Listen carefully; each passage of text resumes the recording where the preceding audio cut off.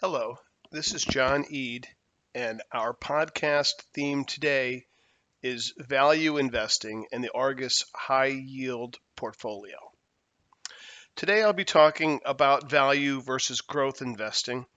I'll talk about characteristics of high yield stocks. I'll talk about how we build our high yield portfolio, and then I'll give some lists of new stocks in the portfolio, and we'll also talk about the stocks with the 10 highest yields. Okay, let's go ahead and start. The first topic today is value versus growth investing.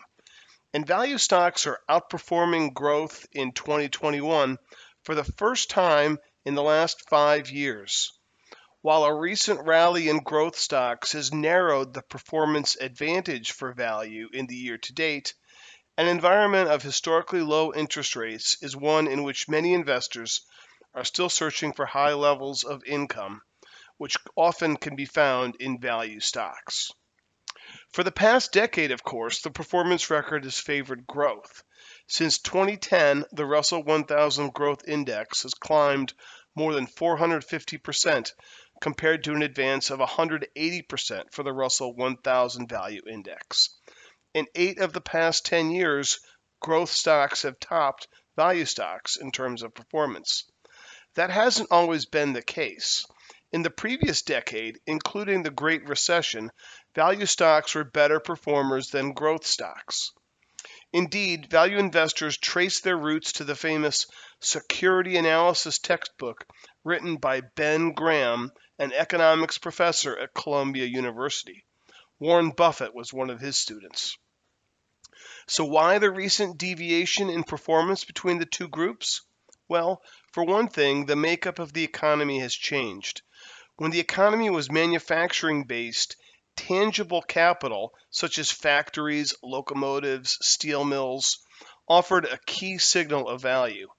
But in a service-based economy, which is what we have today, intangible assets, software code, brands, even supply chains and distribution channels are much more important. These intangible assets tend to be scalable with network effects. For example, Facebook becomes more useful and valuable when more people sign up. When companies like Facebook spend money to build these intangible assets, they are not just incurring expenses. They are also investing in projects that will generate future cash flows as they grow. So near-term profits are understated. Another factor, in our view, is the current low level of interest rates. Analysts put a value on stocks using discounted cash flow models. These models estimate future cash flows for companies and discount them back to the present at the company's cost of capital in order to estimate current net asset value. If interest rates are low, discount rates will be low and the future profits will be worth more, favoring growth stocks. The tide may be turning. The rollout of COVID-19 vaccines has given a lift to some of the cyclical companies, energy companies, and regional banks that have lagged in recent quarters, and value stocks have kept up the pace with growth stocks in the past year. Regardless, value is the place to achieve income. The current yield on the iShares Russell 1000 Value Index ETF is 1.6%. Compared to a 0.5% current yield on the iShares Russell 1000 Growth Index ETF. Okay, let's talk about high yield characteristics. When we look for attractive high yield deep value stocks at Argus, we look for low valuations on metrics such as price to earnings, price to sales, price to book, yield, and price to cash flow. We also look for companies with clean balance sheets, high levels of profitability, high quality earnings, and experienced management teams. We seek to avoid companies and industries that are in secular decline or with dividend yields that are so high that the payout is clearly at risk. To us, right now, that level is 8 to 9% for most sectors. That said, many value companies might face a substantial near-term industry problem. For example, consider a retailer fending off Amazon.com, or an energy company tied to the uncertain long-term outlook for demand for fossil fuels, or a newspaper company in the digital advertising age. Some value companies, such as tobacco companies, may face ongoing legal or regulatory risks. Others may be facing problems such as over-aggressive acquisitions, patent expirations, or recent earnings stumbles. Now we'll talk about how we build our high-yield portfolio. We have designed a portfolio of companies that are buy-rated at Argus Research, have a financial strength rating of at least medium, and have a yield of 3% or higher. We ran this set of criteria on the Argus screening tool and came up with a list of 65 companies. To refine the list, we consulted with our analysts about each company's financial strength, quality of management, and commitment to the dividend during the pandemic. The final portfolio includes 30 stocks and representation in all 11 sectors. Not surprisingly, the weights of the sectors in the portfolio are different from the current weights in the S&P 500.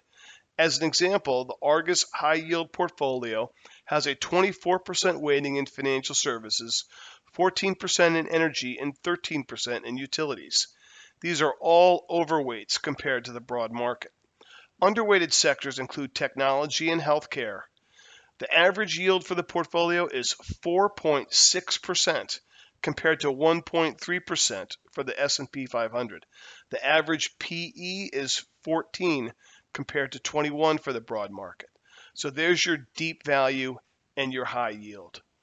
Okay, let's talk about some of the stocks that are new to our portfolio with this latest version. From the materials group, we've added Dow Inc. with a yield of 4.5%, International Paper with a yield of 3.5%, and Lyondell-based Industries with a yield of 4.5%. In the communication services group, we've added BCE with a 5.5% yield. In consumer discretionary, we've added the restaurant company Darden Restaurants with a 3.2% yield. In consumer staples, we've added Unilever with a 3.5% yield. In financial, we've added the insurance company Sun Life Financial, yielding 3.4%. In healthcare, we've added Amgen, yielding 3.1%, and Sanofi, yielding 3.8%. In industrials, we've added 3M Co., a 3% yield. In real estate, we've added Health Peak Properties and Vornado Realty Trust, 3.3% and 5% yields.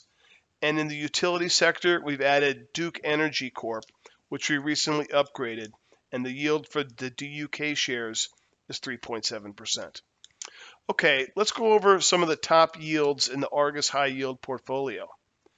We have Annaly Capital Management, Inc., a publicly traded real estate investment trust with a yield of 10.4%.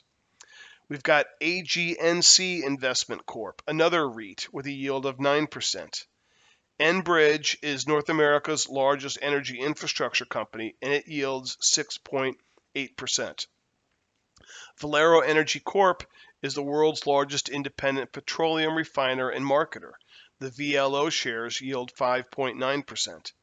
And the last highlight of our top yields in the Argus High Yield portfolio is a utility company, PPL Corp., based in Pennsylvania, yielding 5.7%. So thank you for joining us on our Argus podcast. More information on this topic is available at our website in our theme model portfolio report titled The High Yield Portfolio. Thanks and have a good day.